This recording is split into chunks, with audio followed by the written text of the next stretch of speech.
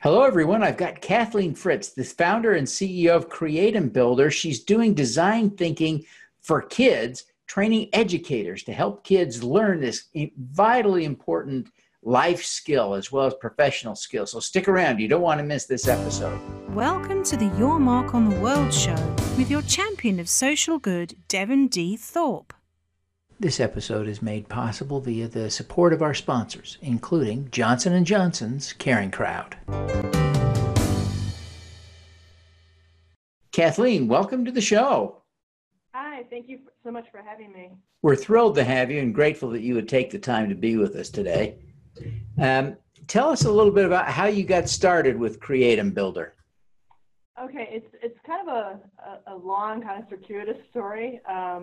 I actually was a professor at Savannah College of Art and Design, and I was doing some research on a triple bottom line project. So project, purpose, planning, product kind of piece. And what we were looking at was how these grass mat weavers were working in the southern part of Tamil Nadu, India. So I went there and I met these grass mat weavers, and there's this little girl who's about 14, and she's about to come into the collective. And this collective was run by a group called Industry Crafts Foundation.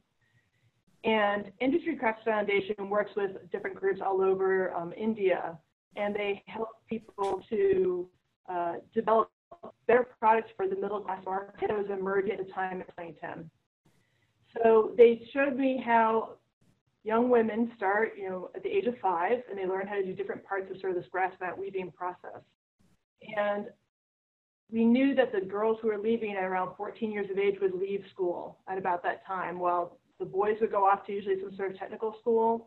The girls would come back home, and they would end up working with the collective.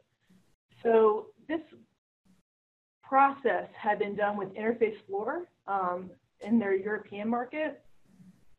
And what we found is that, they were being sort of dictated those middle-class designs that would appeal to that market instead of being able to sort of have more influence over the design work that they were doing. And I'm wondering, well, how do you get that 14-year-old girl experience of something like the design thinking process, much like what National Institute of Design might have or what some other school, like the European designers were bringing to the table? So how do I help, this kid who doesn't have access to, a higher level of education or the best of the universities or colleges? How do I connect them up with this kind of process?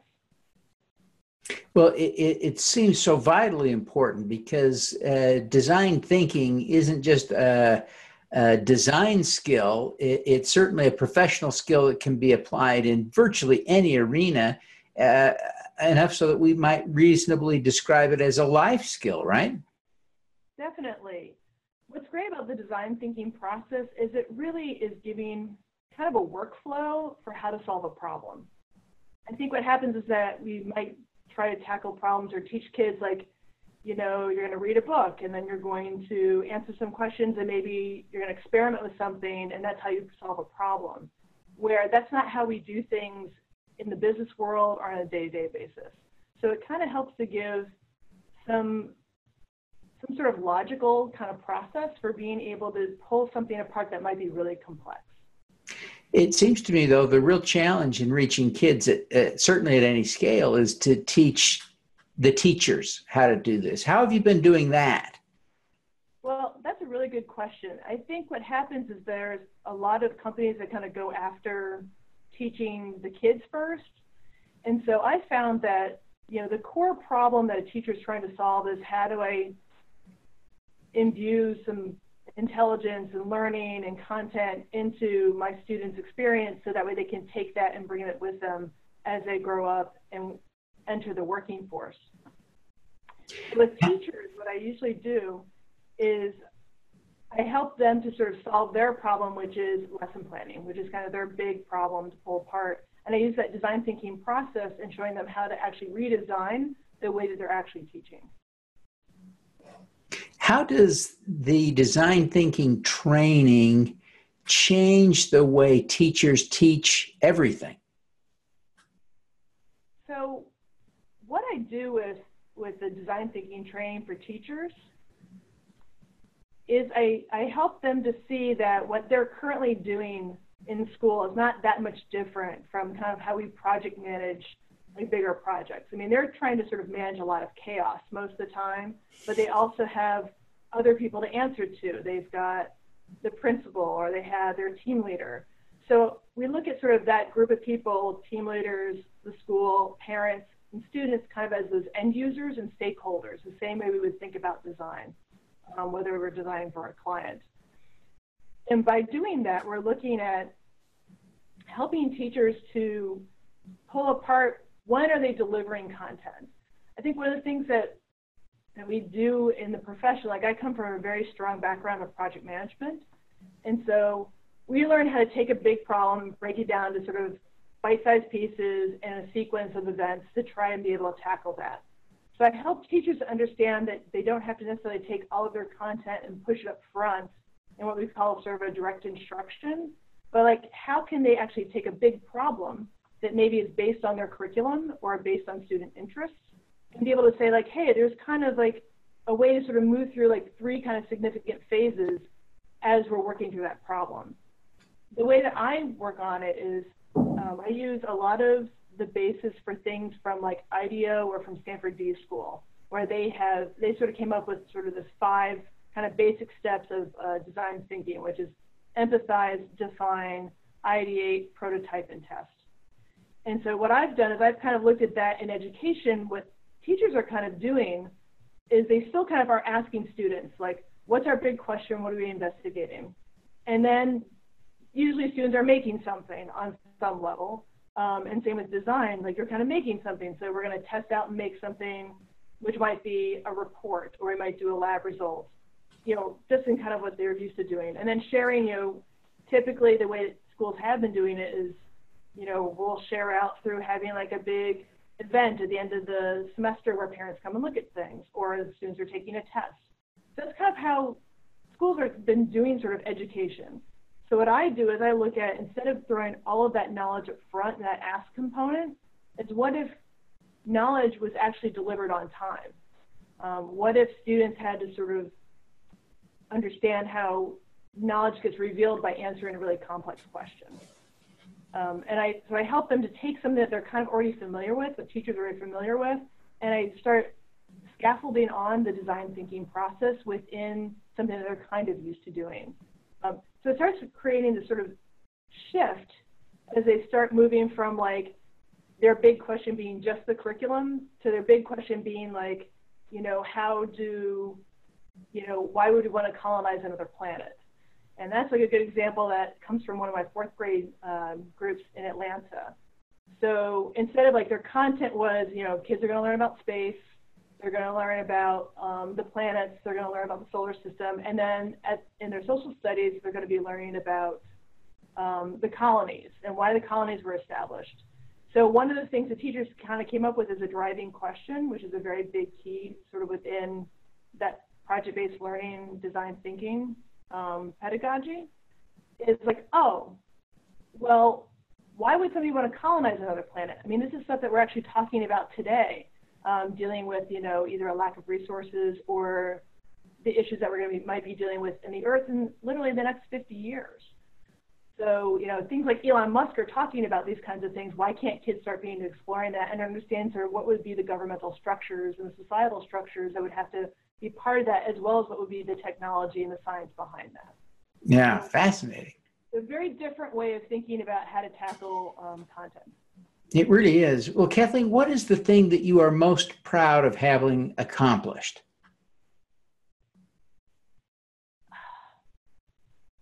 I think the thing that I'm most proud of being able to accomplish is, I think, breaking down and being able to pull apart what really works for education. What I think is, you know, I kind of came to this like a lot of designers. I mean, my background actually is in psychology and special education from way back in the day, and I worked in community mental health, and then I went back to school and got my master's of interior architecture. And having those kind of 2 pieces, you know, both sort of a social side of things and then more of a design business side of things, you know, you start looking at, you start coming to things like, oh, well, I'm just a designer and I'll just walk in and imbue all this design thinking upon a teacher, and failed multiple times. As I think, you know, like people will walk in and say, oh, I'll teach teachers design thinking. They'll do this thing called the Wallet Project. And there's nothing wrong with the Wallet Project, but it doesn't actually teach teachers how to use the design thinking process and what they're actually doing. There's no sort of transferability. So I think kind of cracking that nut and figuring out like, well, what does really work for them? What is their real problem they're trying to solve? What is their design challenge that design thinking can help them with? And for them, it's lesson planning, and it's being able to help these kids learn this knowledge and then being able to assess, you know, where the students are with that.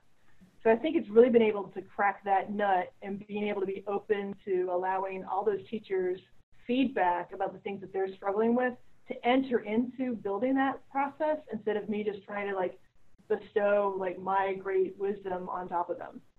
So I think that's been a real, for me, I'd say that's one of the proudest things I think that I've worked on. I sure appreciate that. What is the most important lesson you've learned over your career, Kathleen? I think one of the most important lessons is believing in your idea. So, and what I mean by that is when you're starting a company, and especially in ed tech, not that many people are really familiar with the ed tech space as far as investors are concerned, or angel funders, or and nor does sort of people who do typical like brick and mortar really understand, well, what's needed for education. A lot of people think, oh, you just want to be a nonprofit, or you're just a passion project. I've heard that multiple times. But what I find is that you have to really believe in the idea that you have, that sort of core idea. And for me, the idea is, you know, how do you make design thinking accessible to everyone? And you have to be careful who you get your advice from or who you take opinions from, because I kind of got caught up in the whole kind of startup, like, oh, we'll do a web application and, you know, we'll do this thing, and then all of a sudden magic happens and you're, you know, Google buys you, right? So you get that sort of trope all the time, especially about 5 or 6 years ago. And so I took some advice that probably wasn't the best advice. And then I really realized that, okay, if I'm really wanting to do something for bringing this to everybody and I see teaching as a way to do that, well, maybe teachers are the ones whose opinions I should actually be valuing over, you know, my client is the one I should be valuing over listening necessarily to someone who's actually more concerned about, well, what's your exit strategy? Which is really kind of the wrong question to ask, especially when you're just getting started. I think, especially in ed tech, because it really is much more of a passion-driven experience, because I think people really do want to help students and teachers to do better and to get kids prepared. So it's a very different, you know, it's a very different way of thinking about how do we build a company as compared to I'm going to build an app and flip it. It's a very different way to think about things. So I would excellent. Say, yeah. Well, Kathleen, you could be doing anything. Why did you choose this? That's a really good question. I mean, I've seen my career as kind of an evolution of things. I mean, some people might say like, okay, so you were doing kind of case management and social work and activism for an advocacy for mental health work, and then you went and made the switch to design. And, you know, the design work that I was doing was working with mostly high tech and bioscience companies to be able to design their spaces, mostly in the Boston 128 area. So I learned so much from my mental health work because I was coordinating services. So it was project management, but it was human-based project management. And then I moved to design-based project management, which is a different kind of hybrid of taking people's ideas and making them real, but within like, how do I help make their work environment the best place to be, and how do I get the best out of people in that space? And then I was a professor, and looking at, well, how do I now teach these concepts and these ideas that I've learned into doing this? And what I found is that I found that I could have continued just being a professor, but I really wanted to get back to that K-12 space because that's where I felt like I could have a bigger impact, was working where this knowledge was not being introduced. And it also wasn't being unpacked in a way that was going to benefit teachers. I feel like with the development of the Create 'em Set Go, which came from like a 5th grade teacher asking me to take this idea of what's project-based learning and design thinking, and can you make us a graphic organizer? And that's basically how Create 'em Set Go started. And I went from moving from a very deep, complicated web application to making this paper product that allows teachers and students to be able to actually hold design thinking in their hands and be able to wrap their head around it. So I think what's so exciting about moving into this entrepreneurship space is that I get to take ideas that my teachers are having and turn them directly into things that can be helpful tools. And I think I like that sort of process of testing and creating new things with them and being able to get out there and constantly evolving the way I talk to teachers, how I would do trainings and institutes with them. I think it's much more dynamic than just being like, I'm going to teach the same class over and over again and maybe I pick a different project type. There's something more dynamic, and I really find that really exciting. And so I think that's why I sort of continue doing this, and now just seeing people like where they're like, oh my God, I get this now, where they didn't get it before. That spark, I think, really kind of helps fuel me to like, okay, what else can I be doing for you? What's the next thing you need after this? How can I help you with that? So it really feeds itself. It's kind of cool. Excellent. Well, Kathleen, what is your superpower? I was thinking about this. Some people would say I have the divergent thinking of 5-year-old. That's one of them. But I would have to say, on a more kind of technical level, is I'm really good at helping to translate between systems. So I'm really good at taking what somebody might need in something that they're wanting and being able to say, okay, this is how you break that down, and this is how this can actually, these are the places where you could actually use this. So being able to, I've done that in the mental health field with helping individuals be able to negotiate both the public health and the private health care system back in like the 90s. I did it with helping people to translate their ideas and how they want their business to be into an actual physical space. And now I'm doing it with how do I take this design thinking